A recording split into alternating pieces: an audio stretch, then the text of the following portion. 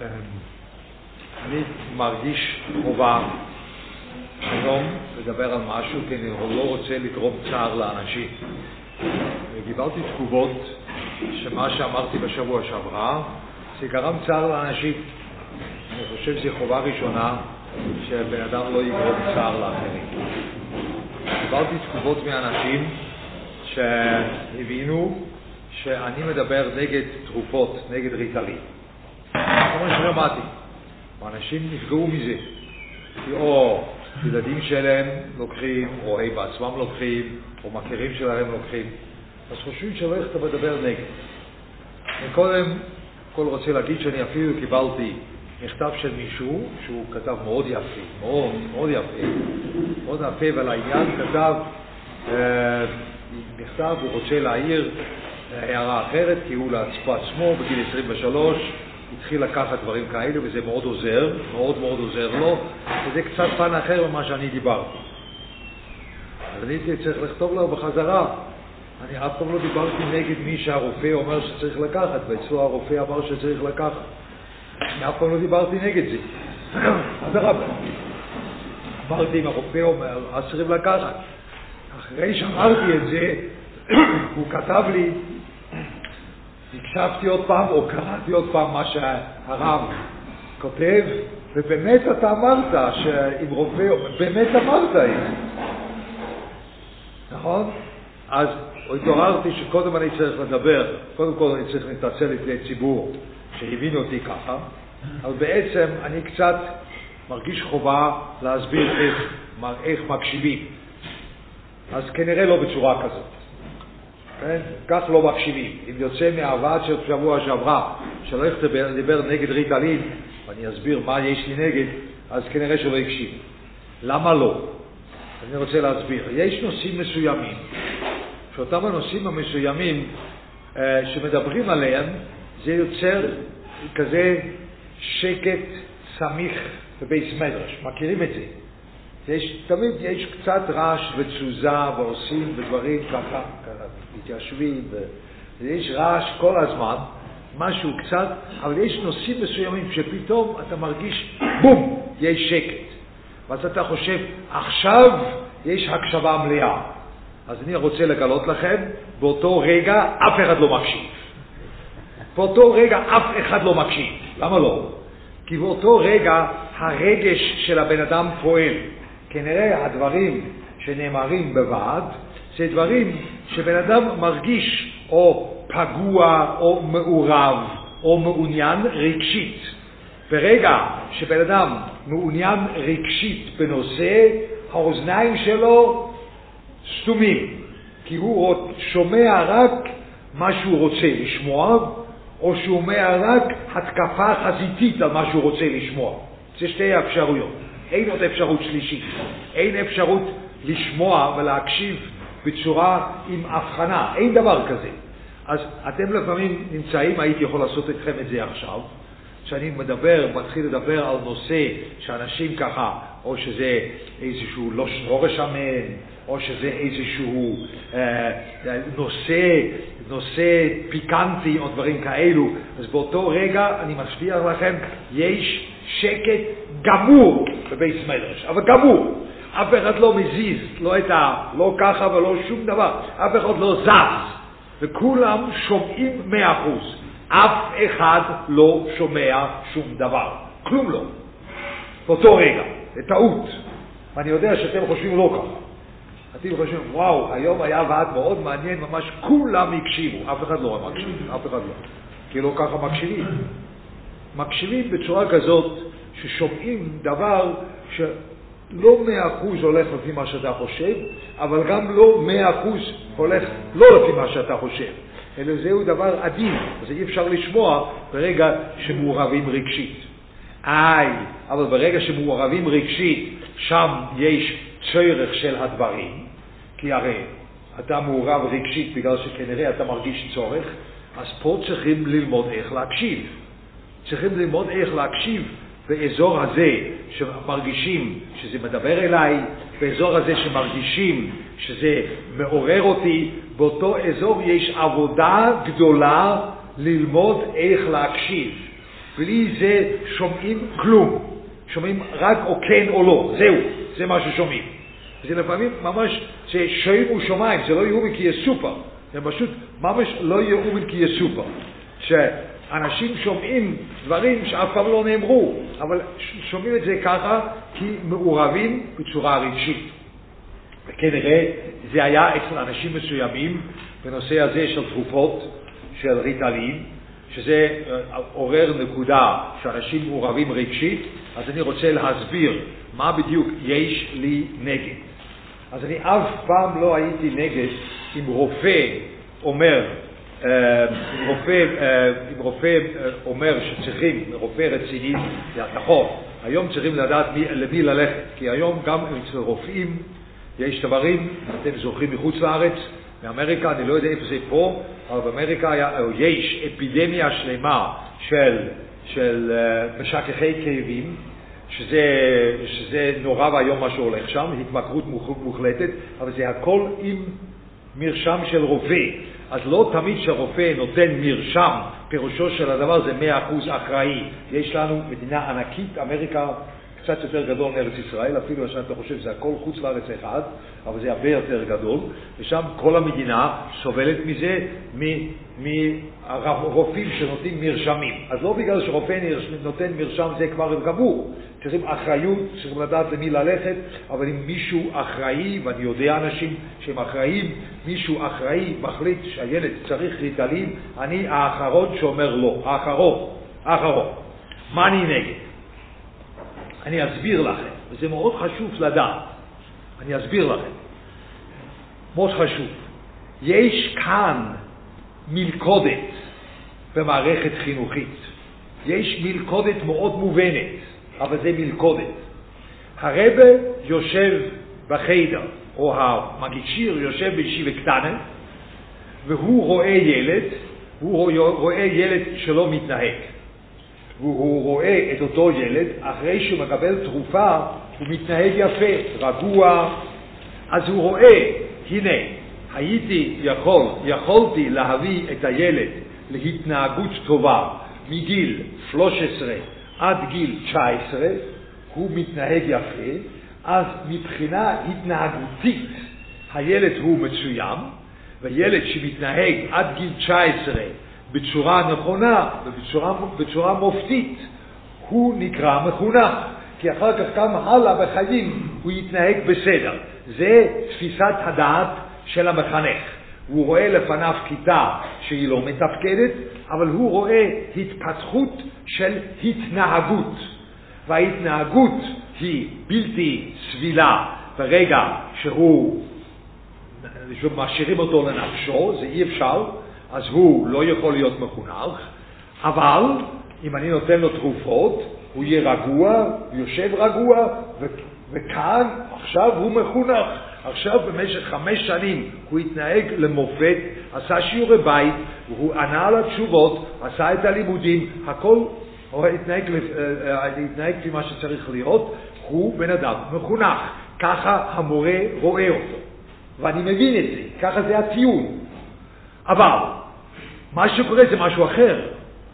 המוח של המתבגר מגיל 13, עכשיו זה עד גיל 19 בצורה סוערת, עד גיל 25 או 23 בצורה מציאותית, המוח של הבן אדם מתבשל, והבישול של המוח זה תהליכים ששם עולמות משתנים, ששם יש כל כך הרבה דברים שקורים. אני חושב שיש תקופות שכל יום 100 מיליון חיבורים בין תאים במוח הם מתים, כי לא צריכים אותם.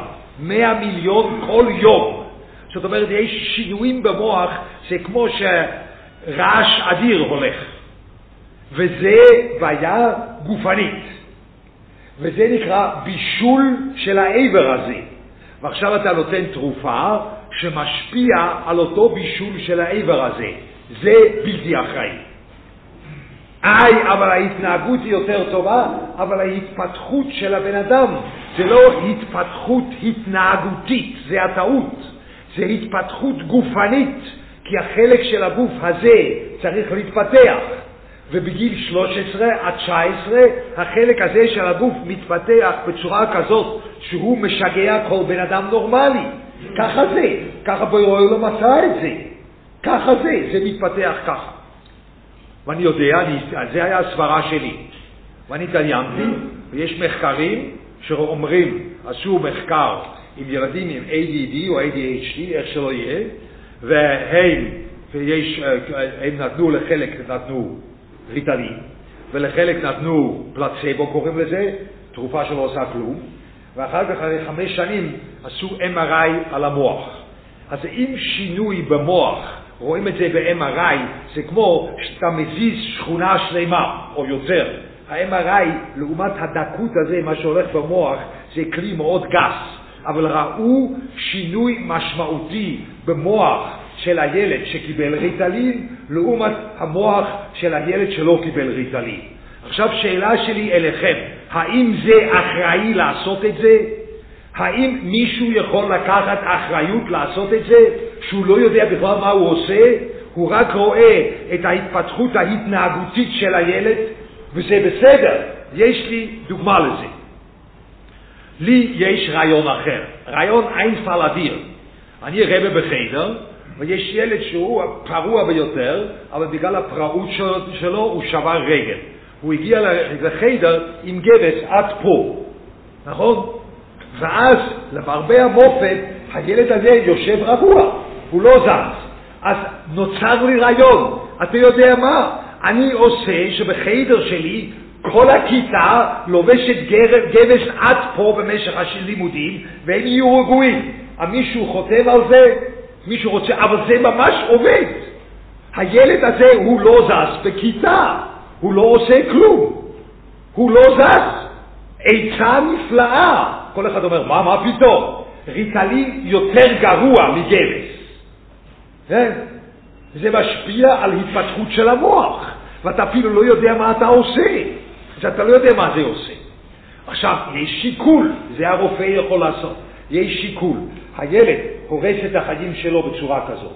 או שאני נותן לו תרופה, ואז ההתנהגות בסדר, אבל יש ריזיקה שהמוח שלו, אבל בלי זה הוא אין לו חיים, אז הרופא עושה שיקול שפה צריכים תרופה. אבל לא רבא יכול להגיד, בגלל שילד מתפרע, הוא נותן לו דבר שהוא בכלל לא יודע מה זה עושה. זה בלתי אחראי לחלוטין. לבלתי אחראי לחלוטין. ואי אפשר להסכים עם זה שיש מנהג שככה נוהגים בציבור. אני לא יכול להסכים עם זה.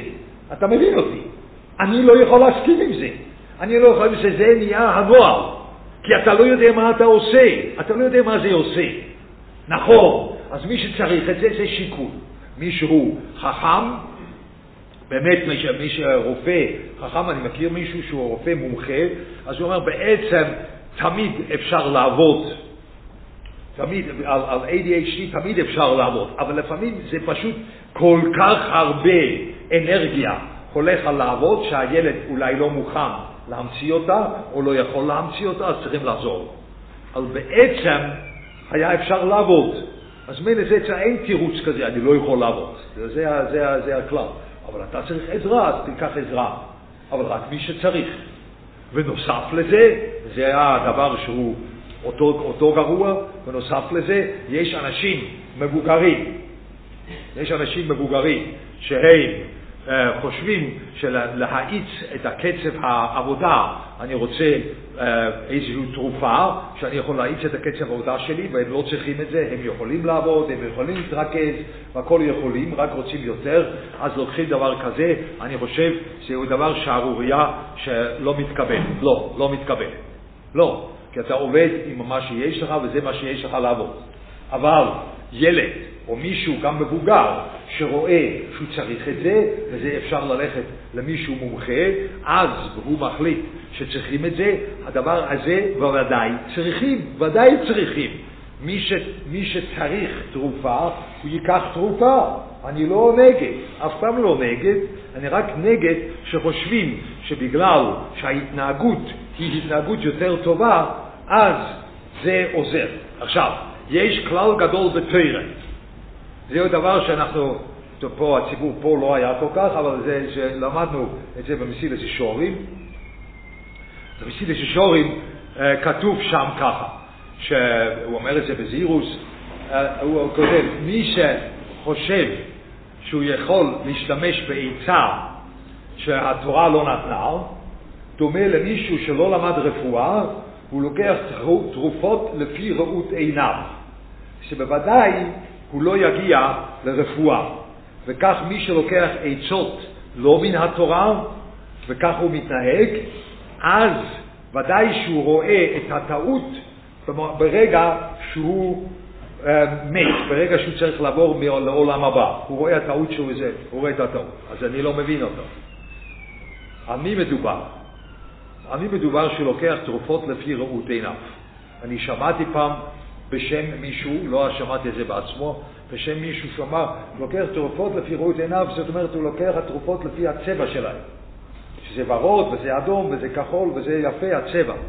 זאת אומרת, לפי הדבריו של אותו בן אדם, המסילת ישרים דיבר על שויטה שלא נברא בעולם. אין שויטה כזה בכל כדור הארץ, שלוקח תרופות לפי צבע. אני לא חושב שהמסילת ישרים מדבר על שויטים כאלו, שאפילו בתשפ"א, שיש הרבה שויטים בעולם, אבל אפילו בתשפ"א אין שויטה כזה. אז מערכת עשר זה מה שהוא רוצה? לא. הוא לא למד רפואה, אבל הוא לוקח דברים שפועלים, עוזרים. זה עוזרים לשעה, אבל לא מרפאים. זה עוזרים לשעה, יש עצות שעוזרים לשעה, גם לרפויות. אז מה מסילת ישרים אומר? ואתה לוקח עצה לא מן התורה. זה עובד? כן, זה עובד. בגלל זה הוא אומר, רק בשעה שבן אדם נפטר מהעולם, אז הוא רואה שלא עשה כלום. אבל למה רק אז? אם אני לוקח תרופות שהם לא מרפאים, אני די מהר רואה שזה לא עובד, נכון? די מהר. אז למה בעצה, בתורה, אני רואה את זה רק מתי שאני מת? כי זה עובד! נכון, זה עובד! אבל זה לא עובד כלפי העצם האדם. כי ברגע שעוברים לו עולם הבא, אז הנשמה צריכה להיות מתוקנת, והעצות האלו לא עושות כלום. מה רואים במסילת ישרים? רואים במסילת ישרים שבתורה אין טענה כלל שהדבר עובד. אין טענה כזאת. הטענה הזו, הרי זה עובד במציאות, טענה הזו היא הבל הבלים. אין בה ממש. זה הבל הבלים. אז זה מה שהמסילת ישרים אומר. הרי זה עובד. בלי זה הוא רואה לפני שהוא מת, הוא רואה שזה לא עובד. לא, הוא לא רואה. עד שהוא נפטר מהעולם זה עובד, אבל זה הבל וכלום. זה מה שמסילת ישרים אומר, נכון? זאת אומרת, הטענה בחינוך תורני, אבל הדבר עובד. זה טענה של ריק, הבל, כלום. ברור? אל תבוא עם טענה כזו. זה המסילת ישרים אומר. אל תבוא עם טענה כזו. זה טענה של כלום. מהלכים בעבודה צריכים להיות מהלכים שהם מעמידים מהלך על פי תורה. חולה זה משהו אחר. חולה זה חולה. ואני רוצה להגיד... תרופות הרגעה, זה גם אותה בעיה. מה יש? אבל לוקחים תרופות הרגעה, להגיע את עצמם. זה לא יודע, זה דבר דומה. אתה לא יכול להירגע, אבל תירגע. לא יודע. אבל לא יודע, לא בא להגיד, אבל רק בא לדבר על הדבר הזה. אז מילא, אז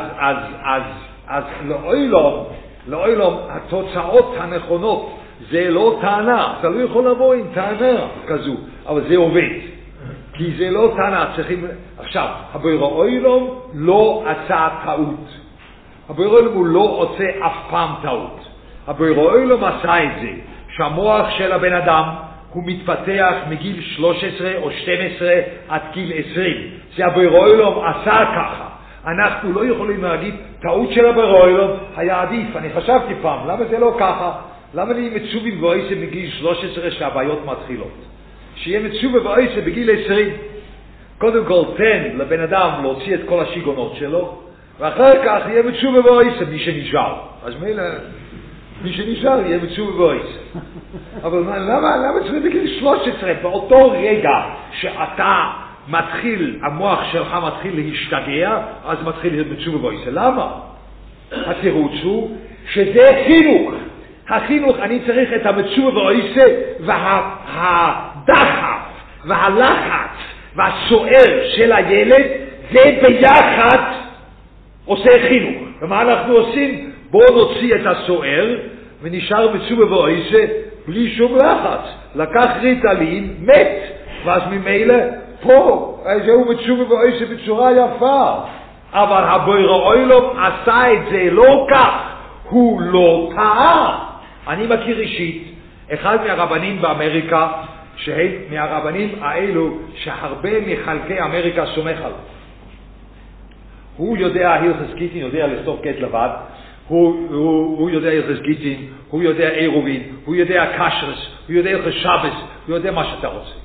ואני יודע איך הוא היה בתור בחור. לא שאני הכרתי אותו, אבל שמעתי איך הוא היה בתור בחור. והוא בן אדם באמת, הוא יכול לעשות 4 דברים בבת אחד. הוא יכול גם לקרוא ספר, וגם לדבר עם אשתו, וגם לענות בטלפון, וגם לכתוב תשובה, הכל בבת אחת. בן אדם הוא לא 100% נורמלי, כן? אבל זה משהו. אבל בתור ילד, בתור מתבגר, הוא היה בתיכון, אני אומר לכם באמת, היה בתיכון, לא בעיר שלו, בגלל זה לא זרקו אותו מהתיכון. אבל הוא לא למד כלום. ולא רק שלא למד כלום, זה אני אומר לכם, הוא היה ראש השונה, והוא היה בראש השונה באבא של החבר חדר שלו, כי הוא היה מחוץ לעיר. ובראש השונה ביום הוא הגיע לסעודה, מזיע כולו, מהראש עד הרגליים, מזיע. אז האבא של החבר חדר שלו, מה עשית? זה ראש השונה היום. הוא אומר, אני הלכתי לרוץ 10 קילומטר מסביב לאגם. כל הקיצים, נכון? הבן אדם הזה, בזה צריכים לזרוק אותו מכל הישיבות. הוא לא דתי בכלל, כי השופר, ראש השונה, מוסף, והוא הלך לרוץ. המוח שלו שיגע אותו. נכון, הוא היה משוגע, כפשוטו. הוא היה משוגע, מטומטם, אבל ממש. אבל השאירו אותו, ויצא אחד מהרבנים הגדולים, יודע ללמוד יותר טוב מהרבה אנשים שאני מכיר. הוא יודע לפסוק, הוא יודע להיות אחראי, יש לו ירא שמיים. לא, אבל אם היו לו ריטלין, נתים לו ריטלין, היה יוצא ממש ילד טוב. ועד היום היה יושב ככה. וזהו, גמרנו. מה עושים? איזה אחריות זה? זה לא מה שחינוך רוצה, אבל אני רואה את התוכן של הטעות. כי חושבים שהתפתחות זה התפתחות התנהגותית. אם כל ההתפתחות הוא רק התפתחות התנהגותית, אז נותנים תרופה. אם נותנים תרופה, אז העסק הולך יפה. הוא מתנהג יפה. מה אתה רוצה ממנו? הוא מתנהג יפה. עובדה שהוא מתנהג יפה. הוא מתנהג יפה עד גיל 19, ואז הוא יוצא מחונך. לא. אבל אתה השפעת על דבר שאיפה שאתה לא יודע מה זה עושה. ושם עיקר ההתפתחות של הבן אדם. והבורא עולם לא עושה טעות. הוא לא עושה טעות. הוא לא עושה שום טעות בעולם. הוא לא טועה בזה שהוא עשה את זה, שהמוח יש לו סערת פנימית בצורה כזאת. הוא לא טועה בזה. אבל זה המתח של החינוך. אתה צריך לשים את הדרישות של חינוך, של בתשובה ואויסה, יחד עם הסערה הפנימית שמתחוללת בבן אדם, בגלל שהוא מתפתח בצורה גופנית, וזה שתי הדברים האלה ביחד, זה מה שיוצר חינוך. אני יודע שמערכת חינוכית היום, היא מערכת חינוכית שהיא תקועה בזה. אני יודע. אני עכשיו שעברו אליי, מה עושים? מה עושים? מה אני עושה? אז אני לא יודע מה אני עושה. האם צריכים לצעוק על המנהלים? אני חושב שכן. צריכים לצעוק על המחנכים? אולי גם כן. אבל צריכים לצעוק על ההורים? אני חושב גם כן. כי להורים הם בכל מחיר רוצים להשאיר ילד במקום שלא יכול להסתדר. בכל מחיר. כי זה השידך. אז בסוף יש איזושהי אישה שהיא עברה בצורה מוצלחת ביותר את הוויס ינקב, היא מקבלת בעל כזה חצי פורציה כזה. שתרופה, אני מכיר אישית בן אדם שרוצה לרדת מהריטלין, וזה לא הולך לו, הוא מכור, זה לא הולך, זה מאוד קשה. אתם חושבים שזה דבר מה בכך? לקחת דבר כזה במשך שנים זה דבר מה בכך? אי אפשר לרדת 1-2. הוא רוצה לרדת, יש לו ילדים, הוא התחתן, הוא מנסה לרדת, אבל זה משגע אותו. זה מה שנקרא חינוך. אתם חושבים שזה מה שנקרא חינוך? מותר לי להיות מנוגד למנהג קבוע בצורה כזאת? מותר לי, אבל אני לא מנוגד לתרופה. כי זה דבר, בן אדם יש כמו, לפעמים צריכים לחתוך משהו. אני מכיר מישהו שחתכו לו בקרוב, חתכו לו חלק מהקישקס.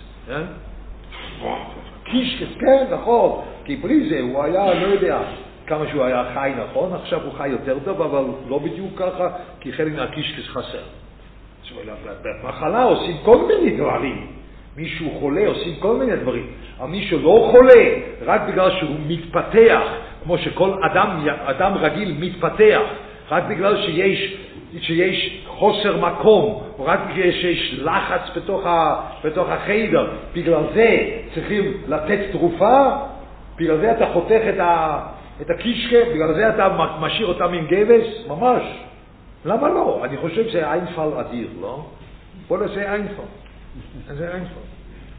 זה זול, כי אפשר לשים גבס או כזה פלסטיק בגודל שונה, וכל פעם בהתחלה של השנה מתאימים את הפלסטיק לרגל, וממילא כל ילד שנכנס לכיתה, מקבל 2 פלסטיקים כאלו, יושב בשקט, הוא לא זז. ממש חדר למופת, רוגע שלא יאומן כי יסופר. ואם לא רוצים לשבת מסכה עם משהו בפנים, אז מילא גם לא מדבר. זה ממש מרדיק. לא, זה לא חינוך. ולמה תרופה שמשנה את מבנה של המוח זה כן חינוך? למה זה כן? בגלל שאתה לא רואה את זה בחוץ? כזה המורץ אתה. בגלל שבחוץ אתה לא רואה את הגבס הזה, זה יותר טוב, בגלל בחוץ נראה הכל בסדר, אבל בפנים אתה משנה משהו בגוף ממש, אז זה בסדר, אני לא יכול להסכים עם זה. אני פשוט לא מסוגל. זה ההתנהגות שלי. זה ההתנגדות שלי. כן? אולי מי שנותן רפואה, דבר שהם צוברים, שילנו חולה. צריכים רופא, אמרתי. אני מכיר רופאה גולדשטיין שהיא רוכזת רק אם צריך והיא עושה בדיקה, צריכים לעשות בדיקה.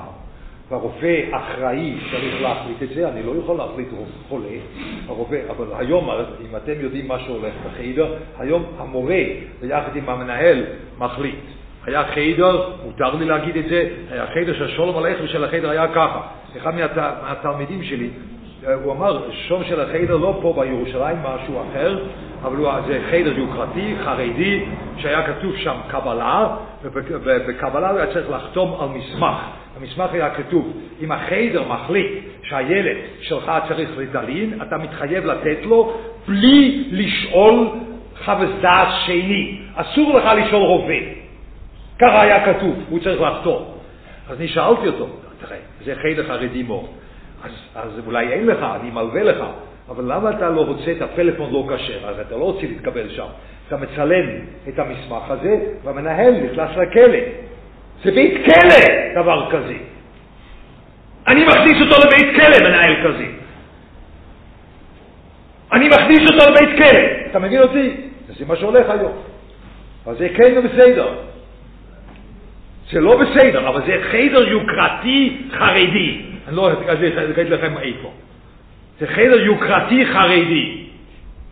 זה בשבילי זה בית כלא. איך אתה יכול? אסור לך לשאול חפץ דעת שני של מקצוען, אם אנחנו מחליטים אתה צריך לקחת. לשם הגענו. אני לא מדבר מתוך השערה.